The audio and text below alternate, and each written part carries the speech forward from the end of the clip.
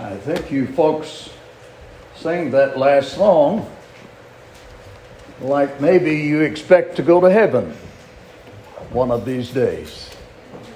I know I do, and I look forward to that time. There's some wonderful people that are going to be there that I want to be associated with. It's good to be back tonight, and we're so glad to have visitors in the assembly. We've had visitors every night during this meeting, and that, of course, is always encouraging to us. I'm especially glad to see Alfreda and Betty in the assembly. You know, we often announce preachers, and we're glad to have preachers. I'm always honored when we have preachers, but I'm just as honored when I have preachers' wives, because they are the people behind the preacher. We wouldn't be very good preachers without them. So I'm glad to see them. Glad to see our other visitors with us tonight. Brother Smith was with us last night. We have his wife with us tonight. Why does the Church of Christ exist? Why does this congregation exist? Why don't we just join the denominational world and just kind of fade into oblivion? What is so different about this church? My lesson this evening has to do with that question. And I believe that we can answer it from the fact that this church and churches of Christ for more than 200 years have had a very distinctive plea that we restore New Testament Christianity in all of its purity and all of its simplicity. And that, of course, is the very reason that we exist. The restoration plea. You know, the concept of restoration is simply this, that we renew that which was originally true. I'll repeat that. That we renew that which was originally true. That is, that we speak where the Bible speaks, that we're silent where the Bible is silent, that we do Bible things in Bible ways. We call Bible things by Bible names. In matters of faith, we're going to have unity. In matters of opinion, we will have liberty. But in all things, we will have charity, or we'll have love for one another. Well, it's my purpose in this lesson this evening to talk about the origin of the restoration plea, the very reason for it, and of course the very meaning of the restoration plea. The first thing, of course, I want to talk about is the origin of the plea. In the latter part of the 18th century and the beginning of the 19th century, there were some men all over the world that arose, such men as James O'Kelly in 1793. He was a Methodist. And then there was Dr. Abner Jones in 1800. He was a Baptist. Elias Smith in 1803. He was a Baptist. And Barton W. Stone in 1804. He was a Presbyterian. And then there was Thomas and Alexander Campbell in 1811. They were Presbyterians. And then there was Walter Scott. In 1818, he was a Presbyterian. And of course, there were many others that were a part of the Restoration movement. Now, they were not trying to have a Reformation movement. The Reformation movement had been in existence since the 16th century, and they saw the failure of it. They saw that there were hundreds of divisions that occurred as a result of the Reformation movement, in spite of the fact that these were very sincere men that were leading in that Reformation movement. But what we're talking about is a restoration. That is, we're seeking to produce or reproduce in all things the faith and the practice of that first century church. We're insisting upon a return to all of the simple teachings of Scripture. And of course, the abandonment of everything in religion that is contrary to the Word of God. as these restorationists said, we want to speak where the Bible speaks and be silent where the Bible is silent. You know, these men made this statement. They pledged themselves not to have anything as a matter of Christian faith or duty for which there cannot be expressly produced a thus saith the Lord, either in express terms or by approved precedent. This is found in their declaration and address. In other words, they were trying to introduce a unity in the religious world, to bring together all of these people into one great body of people. And I want to tell you that plea caught fire, and there were thousands of people all over the country that accepted that plea, and they became members of the Church of the Lord. It was a very distinctive plea, and that, of course, is the reason that we exist. Well, what prompted that plea? What caused these men to call for a restoration? You know, we can appreciate the plea better if we can understand the reason that it was necessary. Well, it was called forth because that there had been a great falling away from the faith. There had been an apostasy. And so they were calling for people to return to the faith and to earnestly contend for the faith that was once for all delivered unto the saints, according to Jude, the 3rd verse. You know, the apostles warned about this time and time again. For instance, in 1 Timothy 4:1 and 3, he said, now the Spirit expressly speaks in the latter times, some will depart from the faith. Take note of that. Giving heed to seducing spirits and doctrines of devils, speaking lies and hypocrisy, having their conscience seared with a hot iron, forbidding to marry, and commanding to abstain from foods which God created to be received with thanksgiving by those who believe and know the truth. There is going to be a departure from the faith, the apostle said. Well, he talked about it further in 2 Corinthians, the 2nd chapter, the first 4 verses. He said, now, brethren, concerning the coming of our Lord Jesus Christ and our gathering together to him, we ask you not to be soon shaken in mind or trouble, either by spirit or by word or by letter, as if from us, as though the day of Christ had come. Let no one deceive you by any means, for that day will not come unless the falling away comes first, and the man of sin is revealed, the son of perdition, who opposes and exalts himself above all that is called God or that is worshipped, so that he sits as God in the temple of God, showing himself that he is God. So much could be said about all of those passages that I have just read. But the main point is the fact that there was going to be a departure from the faith. There was going to be a falling away of the religion of the Lord Jesus Christ. And you know, the apostle tells us that this was going to begin in the eldership of the church. That's very interesting to me.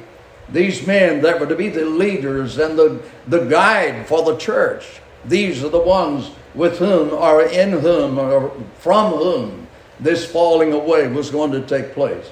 Paul gathered the elders of the church at Ephesus together down at Miletus, and he said these words to them, therefore take heed to yourselves and to all the flock among which the Holy Spirit has made you overseers, to shepherd the church of God which he purchased with his own blood. For I know this, that after my departure savage wolves will come in among you, not sparing the flock. Also from among yourselves men will arise, speaking perverse things, to draw away disciples after them. He says it's even among you elders that this departure is going to take place. You know, in the first century church, they always ordained elders in the plural number in the church, in every congregation. For instance, in Acts the 14th chapter, the 23rd verse, it says, so when they had appointed elders, plural, in every church and prayed with fasting, they commended them to the Lord in whom they believed. Now, these elders, of course, were called pastors, that's shepherds. They were also called bishops. That means an overseer. And these men were to shepherd and they were to oversee the church. But then in a gradual departure from the faith, one elder, one prominent elder, assumed authority over all of the other elders. And he became the bishop of a local congregation. As time went on, they reached out to other congregations. And there was a metropolitan bishop. And then eventually there was a bishop over a diocese or over an area of people. And finally, there was the universal bishop in 606 AD, who was the Pope of Rome. In addition to these changes that were made in the eldership of the Lord's church, there were hundreds of other changes that were made, such as a separate priesthood, infant membership, sprinkling for baptism, the sale of indulgences, instrumental music, the Latin Mass, the worship of Mary, and 1,000 more. And thus the church was driven, as it were, into the dark ages, when the Bible was chained to the pulpit, and the ordinary disciple of Christ did not have access to the blessed Word of God. Well, that brings us to the 16th century, when the Reformation movement began. The eyes of some people were open to all of the corruption that was going on in that apostate church. Such men as Martin Luther of Saxony, of John Calvin of France, and then, of course, John Wesley of England. These were men who saw all of these corruptions that had taken place, and they labored to reform that apostate church. Well, what they were trying was an impossible task, because you couldn't reform that corrupt church. It resulted in hundreds of other denominations with their own names and their own doctrines and their own practices. Well, I am eternally grateful for these men. They were trying an impossible task, but one thing they did is to point people back to the Word of God. And their motto was simply this: back to the Bible. The problem was they didn't go all the way back to the Bible. And that, of course, brings us to the Restoration movement. As I said, in the 18th and 19th centuries, they saw men arise almost simultaneously all over the world. In the world beyond these borders, as well as in the United States of America. And they were pleading with these hundreds of denominations, hundreds of religious groups, that they return to the original pattern. Men like the ones that I have just mentioned. What was their plea? Their plea was that we restore the apostolic church in its faith, its doctrine, its organization, its government, its unity, its terms of admission, and its worship, and so forth. The plea was simply this, my friends, that we believe that the church that Jesus Christ our Lord built, He built it exactly as He wanted it. And He didn't leave it as a matter of moment for us to change or us to alter in any way. You know, even the Lord Jesus Christ warned against apostasy. He said there would be false prophets that would arise. And then the apostles followed along, and they told us that there was going to be a falling away. In fact, I'm told by those that are given to counting verses of Scripture that there are some 200 passages in the New Testament that warn against that. So the right thing to do was simply to build that which Jesus Christ built. Somebody made this statement. He said there is a continual need for the restoring of the faith of the founder. And of course that founder was the Lord Jesus Christ Himself. Well, that's the reason that we exist today. So we ask this question, what does this plea not mean? Sometimes, we can understand what a thing means if we can understand what it does not mean. Well, in the first place, the restoration plea does not mean the reformation of some church or the reformation of the church. The church of our Lord does not need reforming. It needs no change whatsoever. Our Lord established it exactly as He wanted it, and He didn't leave us the ability or the right to change it. And so it does not mean the reformation of a church or the reformation of the apostate church. John Wesley tried to reform the Church of England, and as a result, there came some 17 new churches. Secondly, it does not mean the establishment of another church. When I first started to preach, I was told that there were some 250 denominations in the religious world. Today, they tell me that there are thousands of different religious groups with their own individual names and practices and worship and so forth. So we don't need the establishment of a new church. What we need is the old church, the original church in its primitive faith and doctrine and simplicity. And then the restoration plea does not mean another denomination or another sect. When you think of a denomination, you think of a sect, you think of division. And that is exactly opposite of what our Lord prayed for. In John the 17th chapter, He prayed that all of His disciples should be one. It's contrary to the plea of the Apostle Paul in 1 Corinthians 1 and 10, when he said that there be no divisions among you. Later, he also said that there be no schism or division in the body, 1 Corinthians 12 and 25. And then it does not mean another human creed, confession of faith, or human rule of faith and practice. Such manuals, my friends, have only produced divisions in the religious world. I think that we could show from history that there are hundreds of different religious bodies that have marshaled their armies or marshaled their banner, as it were, under all of these religious creeds and confessions of faith.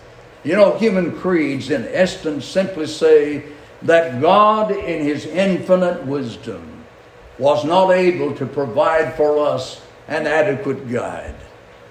And of course, that is completely false. So what does the plea mean? Well, it means the very thing that the title suggests. It means a restoration. It means a complete return to the original church. It means that we take up where the apostles left the church. And thus we reproduce and we restore New Testament Christianity in all things. There needs to be a careful distinction between reformation and restoration. Reformation means the reaction to something that is wrong. That's what Luther and Wesley and Calvin and the others were doing. They were reacting to the corruptions that were in the religious world of that time. But restoration simply means the restoring of that which is right. And that's what we're pleading for tonight. It means a restoration of the divine creed and the one divine rule of faith and practice. That word creed is a very interesting term. It comes from the Greek word, or from the Latin word rather, credo. And it simply means I believe. And so a person's creed is simply a summary of that which he believes. We need to draw a contrast between a creed and a rule. The creed is simply a summary of what we believe. The rule is simply the faith itself. So you might ask tonight, what is the creed of the New Testament church? Well, I think here is a good creed. That is the confession that every person must make, that our sister last night made before we become Christians. I believe that Jesus Christ is the Son of God. That's an all-comprehensive creed. It is a true summary of our faith. If I believe that Jesus Christ is the Son of God, I believe in His Messiahship. He's the Savior of the world. If I believe that Jesus Christ is the Son of God, I believe in His Lordship, that He has all authority in matters religion. And if I believe that Jesus Christ is the Son of God, I believe in His divinity, that He is a part of the Godhead itself. So it's an all-comprehensive creed. But what about the faith and the rule of faith and practice? What is that? Well, of course, the rule of faith and practice is the Word of God itself. Specifically, it is the New Testament. It's an all-sufficient and alone-sufficient creed, or rule of faith and practice. You know, the apostle said in 2 Timothy 3:16 and 17, all authority or all scripture is given by inspiration of God and is profitable for doctrine, for reproof, for correction, for instruction in righteousness, that the man of God may be complete, thoroughly equipped for every good work. The New Testament, my friends, is inspired or breathed by God. And it contains everything that we need to direct us in our religious life. In James 1 and 21, he said, therefore lay aside all filthiness and overflow of wickedness, and receive with meekness the implanted word, which is able to save your souls. And then, of course, the apostle said in Romans 1 and 16, I'm not ashamed of the gospel of Christ, for it is the power of God unto salvation to everyone that believes, for the Jews first and also for the Greek. And so that's our all-sufficient rule of faith and practice. The New Testament church was guided by only one rule, and that was the rule of God's Word. In fact, the apostle said in Philippians 3 and 16, let us walk by the same rule. Let us mind the same things. Further, the restoration plea means the restoration of the faith and the practice of the apostles. The faith is simply the belief that they exercised and that they commanded, and it was a very personal faith, a faith in the Lord Jesus Christ. The important question in that time was not what do you believe, but in whom do you believe? If they believed in Jesus Christ, then they accepted His authority in all things. But also it was a faith that trust in Jesus to save us, trust in Jesus to keep us saved. And then it was an obedient faith. It is a faith that obeys. Not only does it trust, but it also obeys. You know, sometimes we'll say, I believe in my physician. If you really believe in your physician, you will take his prescriptions. If you're not willing to do that, then you really don't have faith in him.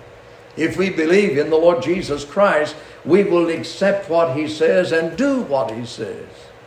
And of course, the Scriptures tell us that faith comes by hearing, and hearing by the Word of God. But then there, of course, must be the restoration of the practice of the apostles. That is, all that they did, all that they preached, all that they taught, all they commanded, all that they wrote for universal observance by us.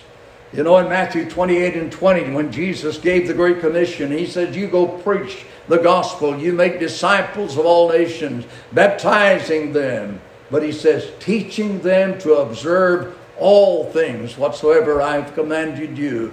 And lo, I'm with you always, even unto the end of the world. And you know, shortly before Jesus left this earth, He told His apostles that He was going to send the Spirit. And in John 16 and 13, He said, howbeit, when He, the Spirit of truth, is come, He will guide you into all truth. You and I, my friends, have access to all truth today. And therefore our practice can be exactly what the practice of the first century church was. We'll do those things that they practiced. We'll do those things that they commended. What they believe, we will believe. What they practice, we will practice. Further, it means a restoration of the original unity of the Lord's church. That primitive oneness of the body of Christ. Oh, what an awful havoc has happened in our world today because of religious division. You know, it's enough to make the very angels weep and forget that they have been sent to do service for those that shall be heirs of salvation. And how displeasing it must be to the gracious Heavenly Father to behold the divided condition of his professed followers. You know, Jesus was concerned about unity. He prayed about it in John 17, 20 and 21. He said, I do not pray for these alone, that is just for the apostles, but also for those who will believe in me through their word. That means you and me. That they all may be one, as you, Father, are in me and I in you. That they also may be one in us, that the world might believe that thou hast sent me. What is that unity? He said it was a unity in which we would be one as God and Christ are one. How are they one? They're one in nature. They're one in character. They're one in purpose. They're one in work. You and I are to be one in nature, character, purpose, and work. And Jesus went on in his prayer, said that they may be one in us. And that's one and all the same as saying to be one in Christ, because we're told in 2 Corinthians 5 and 19 that God was in Christ reconciling the world unto himself. If we are to be one, we are to be one in Jesus Christ. And that means one in the body of Christ. In Romans, the 12th chapter, the 5th verse, the apostle talked about this unity of the body. He says, so we being many are one body in Christ and individually members of one another. So to be in Christ is to be in his body. And we're told in 1 Corinthians 12 and 13 that we're baptized into that body. And that body is the church, according to Ephesians 1, 22 and 23. That's why it's so important for me and for preachers of the gospel and teachers of God's word to preach about the restoration movement, the restoring of that original church. But that is where that unity and that is where that salvation can be found. But it further means a restoration of the apostolic evangelism. That is that which the apostles preached in their efforts to bring men into the body of Christ. It was that original plan of salvation that they delivered unto men. We're to tell the people what they told the people. You know, Jesus in Matthew 28, 19 and 20, Mark 16 and 16, Luke 24, 46 through 49, gave what we call the Great Commission. And in that Great Commission, he told the apostles that they were to preach the gospel. People were to believe that gospel. They were to repent of their sins and confess what they believed. And they were to be baptized. And as a result, they would be saved, or they would receive the remission of their sins. Did the apostles carry out that commission? Certainly they did. It began on the day of Pentecost, when the apostle Peter preached that first gospel sermon, and people were so moved, they said, men and brethren, what shall we do? Well, he told them just exactly what Jesus told him to tell them. Repent, and let every one of you be baptized in the name of Jesus Christ for the remission of sins, and you shall receive the gift of the Holy Spirit. Friends, we don't hear that much today in the religious world. You know, I read one time about George E. Flower, who many years ago became a part of what they called a union meeting, in which preachers all over a certain area would hold a meeting together. And of course, they were from all different religious backgrounds. And George E. Flower simply asked them to allow him to read without any comment Acts 2:38. They refused him. And so many times today, I think that that would be the case today. Because people accept belief, they accept repentance, but when it comes to baptism, somehow or other they just cannot accept baptism. And that's a mystery to me. Because when I read the book of Acts, I find all of these cases of conversion. And in every case of conversion, baptism is mentioned. On the day of Pentecost, the apostles said, repent and be baptized. And in Acts 2:41, it said, those that gladly received his word were baptized. Then when we read about Philip going up and preaching to the Samaritans about Christ, in Acts 8:12 it says, and when they believed Philip as he preached the things concerning the kingdom of God in the name of Jesus Christ, both men and women were baptized. And then, of course, he was sent to preach to the Ethiopian eunuch. The eunuch learned enough about baptism that he wanted to be baptized. Philip told him, he said, if you believe, you may. He said, I believe that Jesus Christ is the Son of God. And so in Acts 8:38, so he commanded the chariot to stand still, and both Philip and the eunuch went down into the water, and he was baptized. Later, we read about the conversion of Saul of Tarsus. In Acts 22:16, Ananias told him to arise and be baptized. In Acts 9:18, where it's telling about his conversion, it says, immediately there fell from his eyes something like scales, and he received his sight at once, and he arose and was baptized. Then later, we read about the conversion of the household of Cornelius, the first Gentiles. In Acts 10:48, it said that Peter commanded them to be baptized in the name of the Lord. In the household of Lydia, the apostle preached to them down by the river. And in Acts 16:15, and when she and her household were baptized. Of course, Paul and Silas were cast into prison, but they converted the jailer there. And the Bible says in Acts 16:33, and he took them the same hour of the night and washed their stripes, and immediately he and all his family were baptized. And then the last one is Acts 18:8 concerning the Corinthians. And when Paul preached there, and many of the Corinthians hearing believed and were baptized. Why would people deny that baptism is essential to salvation? If we're going to restore New Testament Christianity, we've got to restore the plan of salvation that was given by the apostles and the early evangelists. And they must obey the Lord, and a part of that is to be baptized. Further, the restoration movement means a restoration of the New Testament names of its followers. You know, sometimes people will say, there's nothing in a name. A rose by any other name smells as sweet. You know, that's not only contrary to the Word of God, it's contrary to logic. I'd ask you tonight, which would you rather be called, Judas or James? Demas or Timothy? Adolf or George? We all believe that there's something in a name. When Jesus our Lord was born into this world, Joseph was told, you shall call his name Jesus, for he will save his people from their sins. That word Jesus means Jehovah saves. Salvation comes through Jehovah. Jesus received that name because there was something in a name. Consider Abraham. At first we read of him, he was Abram, which meant an exalted father. But God changed his name to Abraham, which meant the father of a multitude.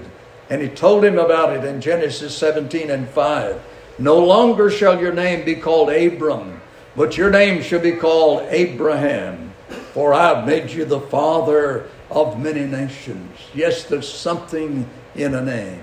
What about the people of God? By what name should they be called? Well, they're called disciples time and again in the scriptures, 20 times in the book of Acts. They're called brethren because Jesus in Matthew 23:8 said, "But you do not be called rabbi, for one is your teacher, the Christ, and you are all brethren." They were called believers by the Apostle Paul in 1 Timothy 4:12. "Let no one despise your youth, but be an example of the believers in word, in conduct, in love, in spirit, in faith, in purity." Then, of course, the apostle called them saints. That's holy ones. Romans, the 1st chapter, the 7th verse. "To all who are in Rome, beloved of God, called to be saints." But the special name is the name, I think, that was prophesied by Isaiah. In Isaiah, the 62nd chapter and the 2nd verse, where he said, "The Gentiles shall see thy righteousness, kings shall see your glory, and you shall be called by a new name." And that was fulfilled in Acts 11:26, where it says the disciples were called Christians first in Antioch. That's the name that gives glory unto the Lord Jesus Christ. Even Agrippa recognized that as a credible name. He said, "You almost persuade me to be a Christian." Acts 26:28. And then the Apostle Peter lets us know that it is a sanctioned name when he said, "Yet if anyone suffers as a Christian, let him not be ashamed, but let him glorify God in this matter." 1 Peter 4:16. But what about the collective body? What about a congregation of God's people? What should they be called? Well, sometimes it's just simply called the church. In Philemon 2, to the church in your house. It is also called the church of God in 1 Corinthians 1 and 2, to the church of God which is at Corinth. It is the church that belongs unto God and gives God the glory. But then the apostle called it the name that I believe is the best of all them, when he said in Romans 16:16, "The churches of Christ salute you." It was Jesus who said, "I'll build the church." It was Jesus who purchased the church with his own precious blood. Even Luther on one occasion said, "Call not yourselves Lutherans, but call yourselves after him from whom our doctrine comes. Call yourselves Christians." Well, we could talk about the restoration of the worship of the church, the organization of the church. We can even talk about the spirit and the attitude of that first church. It was a spirit that was motivated by love. The apostle says, "The love of Christ compels me." Yes, there's so many things of that first century church that needs to be restored. But what's the desired results of this plea? Suppose that all of the religious groups of our world should accept this plea, and they would determine we're going to restore New Testament Christianity in all of its purity and in all of its simplicity. What would be the result of that? Well, of course, that would be the restoration of the original church in its faith, its doctrine, its organization, its government, its unity, its worship, its terms of admission. All of this would be fully restored to the world. And in every community, there would be a congregation of God's people who were simply Christians only. What a blessing that would be. And then all professed followers of Jesus Christ would be just Christians, as they were in the days of the apostles. There would be no fences. There would be no walls. There would be no hyphenated Christians. We'd just all be followers of the Lord Jesus Christ. And then all Christians would belong to the one body of Christ.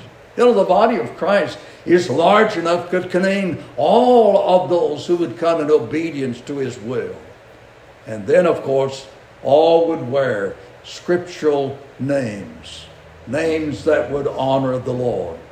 All would believe the one divine creed, and all would be governed by the one divine rule of faith and practice.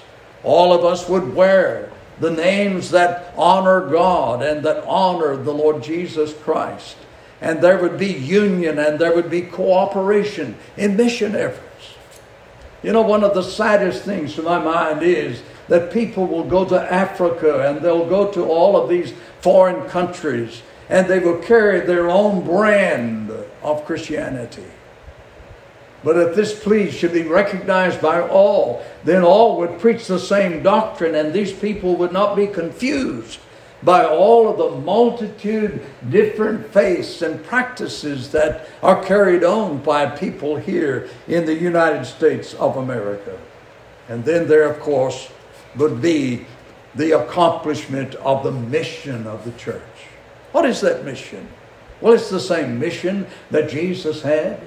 In Luke the 19th chapter, the 10th verse, he said, I'm come that they may be saved. I've come to the world that the people might be saved. That was his mission. And that's the mission of the Lord's church. And then Jesus' earnest prayer would be answered. What was that prayer? That prayer was that they also may be one in us, that the world may believe that thou hast sent me. In other words, my friends, we can have that restoration of New Testament Christianity, and we can have that unity for which our Lord prayed. But that's going to happen only when people return to the faith and practice of that first century church. Now, in conclusion, I want to give you kind of a practical application of this plea that we're offering to the world, and especially to the religious world. Just suppose that the preachers of this town should decide that they were going to have one of those old-time union meetings, and preachers of every background would gather together and they would preach to the people of the world. But it would be agreed that they, because of all their religious differences, would preach only that which they could find in the Bible. And if people wanted to be saved, they would give them the same plan that was given by the apostles and the early evangelists. They would have to believe in Jesus, repent of their sins, confess their faith in Him as the Son of God, and be baptized in water for the remission of their sins. Suppose that meeting goes on for a month. And during that month, 100 people come in obedience to that New Testament plan of our Lord. Well, of course, they would become what? What would those people be? Well, we'd have to agree they would be Christians. They would be disciples of the Lord Jesus Christ, because they obeyed the same plan that was obeyed by them in the first century. But suppose these preachers, as preachers would say, you come to my church, or you come to my church. And all of these 100 people should say, no, you have preached to us the gospel. And we are going to establish a church right here in this place. And we're going to come together and worship God just exactly as the New Testament teaches us to do. And so they established that church. And of course, they have received the privilege of obeying the gospel, and so they offer that privilege to others. And people begin to obey the gospel, and they add to their number, and they become so large that they have to establish another church in another part of the country or the city, and then they reach out to other states and to other countries. Now, what would that be? Would that be another sect? Would that be another denomination? No. That would simply be the church of the Lord. And that's what this church and churches like it all over this country and in other countries, that's what we're pleading for, is to restore that original church just as Jesus and His apostles established it. I don't know what your mind is tonight. There may be someone here tonight who's not a Christian, you've never obeyed the gospel of Christ. What a wonderful opportunity you have tonight to become a child of God. Obey that simple plan that was given 2,000 years ago. To believe in Jesus, repent of your sins, confess your faith, be baptized. Come forward in obedience to that. If you strayed away from your Lord, come back. While we stand, while we sing.